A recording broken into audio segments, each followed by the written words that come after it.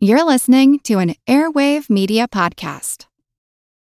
Have you ever wished that you had a direct line to your pediatrician to ask all the questions that constantly crop up while parenting? We sure have. That's why we launched the Bites of Health podcast. Every morning, we'll answer a commonly asked pediatric question in 5 minutes or less. You can tune in while you're making your second cup of coffee or from the school drop-off line. So be sure to tune in to Bites of Health, streaming now. Hello, I'm Teresa McKee, your host for A Mindful Moment. Thank you for joining me as we explore ways to increase mindfulness in our day-to-day experiences. Mindfulness is presence, awareness. It's paying attention to what's happening within us and around us. Mindfulness increases our emotional, physical, and mental well-being. It can also enhance our focus and productivity, and there are many health benefits from practicing mindfulness and meditation, from lowering blood pressure to increased longevity. Perhaps most importantly, in today's chaotic world, mindfulness strengthens our ability to be more compassionate to ourselves as well as others.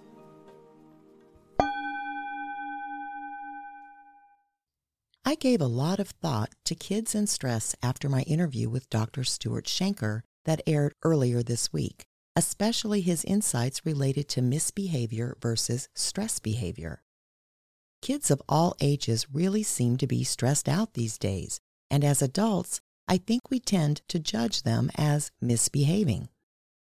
I've heard many people say that children are just little adults, which implies that they have the same mental and emotional capacity as grown-ups, which just isn't true. Our brain functions are forming and developing from before birth through about age 25. When we expect a teenager to be rational like an adult, it's just not possible. So instead of thinking of them as bad kids, perhaps it's time to recognize that we're expecting something from them that they simply cannot give. Think about how we've structured our society in this context. The rational part of a teen's brain isn't fully developed until about age 25, yet we expect them to make rational decisions about college, jobs, driving a vehicle, drinking alcohol, and voting as early as 7 years before their brains are fully capable of doing so. Recent research has found that adult and teen brains work differently, with adults thinking with the prefrontal cortex, the brain's rational part. This part of the brain responds to situations with good judgment and an awareness of long-term consequences. Teens process information with the amygdala, which is the emotional part of the brain.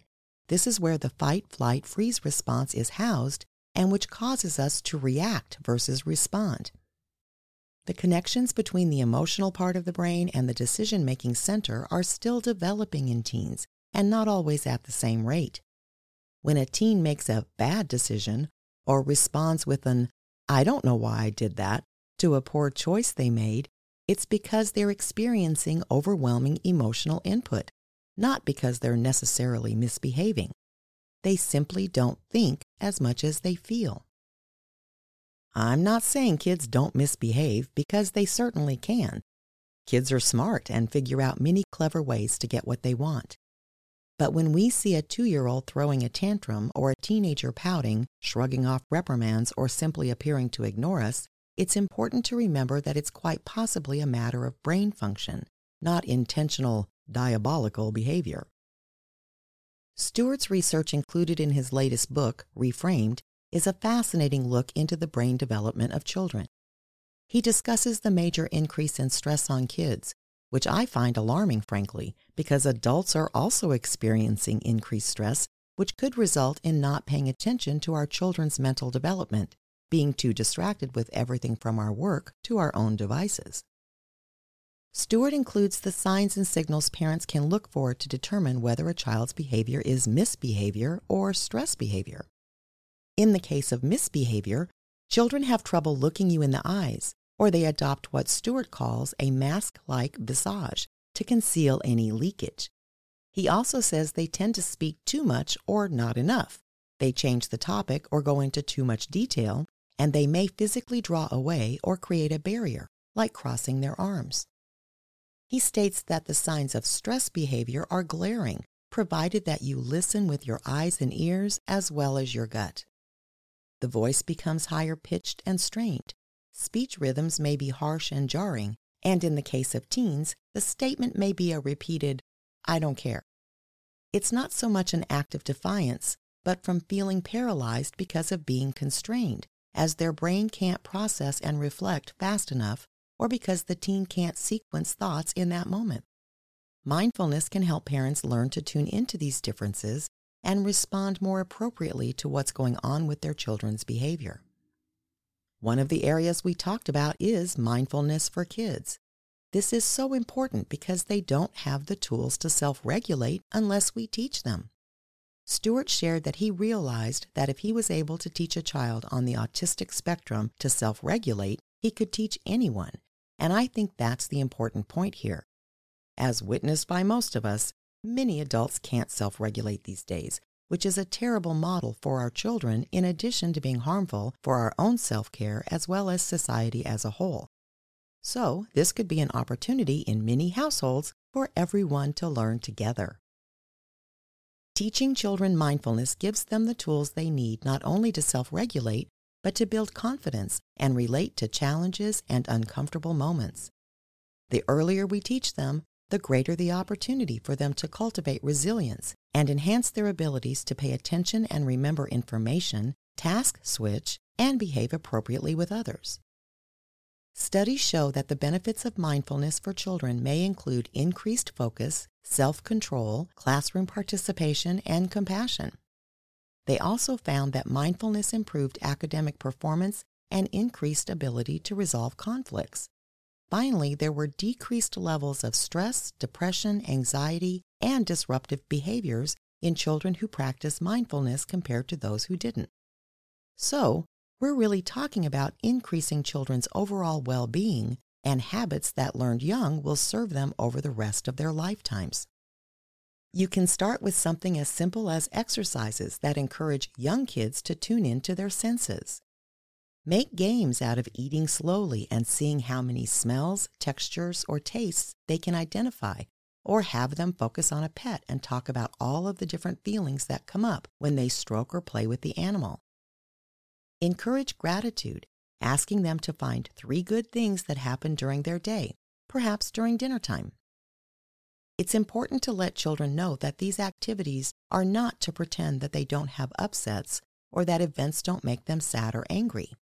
The goal is to help them learn that we can feel 2 things at once, grateful for good things while experiencing disappointments over other things. Breathing exercises are an excellent way to introduce mindfulness meditation to even very young children. Show them how to breathe in through their nose and then slowly release the air through pursed lips. Breathe with them, helping them get into the rhythm and reminding them each time they get upset to do their breathing. Once they've calmed their system down, it's much easier to work through whatever the upset is about. And of course, they'll learn to do the breath work even when you're not with them over time. Another technique with young children is to ask them to let you know how upset they are. Since small children can't relate to something like, on a scale from 0 to 10, how upset are you? Instead, use your hands. Place your hands in the prayer position and then pull your hands slightly apart and ask, are you this mad? Keep spreading your hands further apart and ask again until they agree that you're representing how mad they feel. Depending on the age, they'll learn to show you themselves with their own hands. What this simple technique is doing is actually profound. You're teaching them to explore their feelings, to check in, to be self-aware. A side benefit is that as they switch from pure emotion to cognitive recognition, they calm down. With older kids and teens, you can use conversations, but it's important to check in with yourself first. Are you automatically judging the child's behavior as bad versus stress behavior? There's nothing wrong with discussing the consequences of their actions, but you want to make sure that your intentions are to help your child develop, not punish them during these talks. As for stress and self-regulation, you can teach older kids many breath techniques to use as well as modeling mindful behavior yourself. You can also learn moving meditations together, such as yoga or Tai Chi, that will not only help them self-regulate, but can build long-lasting bonds in your relationship with them. Our brain functions may develop by the time we're 25, but that doesn't mean our brains don't continue to learn, adapt, and change over the rest of our lives. If we make mindfulness practices as normal as brushing our teeth in our homes, we're not only supporting our children's well-being, we're improving our own. That's something we're all in need of these days, so why not plant the seed and watch how it grows throughout our world over time? Be sure to listen or watch my interview with Dr. Stuart Shanker for much more information about children and their brain development. Until next time, I encourage you to meditate daily and be mindful in all of your everyday activities. Simply bring your full awareness to the present moment to build your mindfulness skills, paying attention to every detail of what you're doing, from washing dishes to work tasks to taking a walk. Your mind will wander, and that's normal. Each time you notice it has wandered, that's mindfulness. Consider how wonderful the world could be if everyone was mindful. You can help make that happen. It all starts with a mindful moment. Please subscribe to A Mindful Moment with Teresa McKee and rate this podcast so that others can find us. Follow us on social media at A Mindful Moment Podcast. Visit our website, amindfulmoment.com, to access all podcasts and interviews. A Mindful Moment is written by Teresa McKee. The English version is hosted by Teresa McKee, and the Spanish version is translated and hosted by Paola Tile. Intro music, Retreat by Jason Farnham. Outro music, Morning Stroll by Josh Kirsch, Media Right Productions. Thank you for tuning in. This podcast is produced by Work to Live Productions.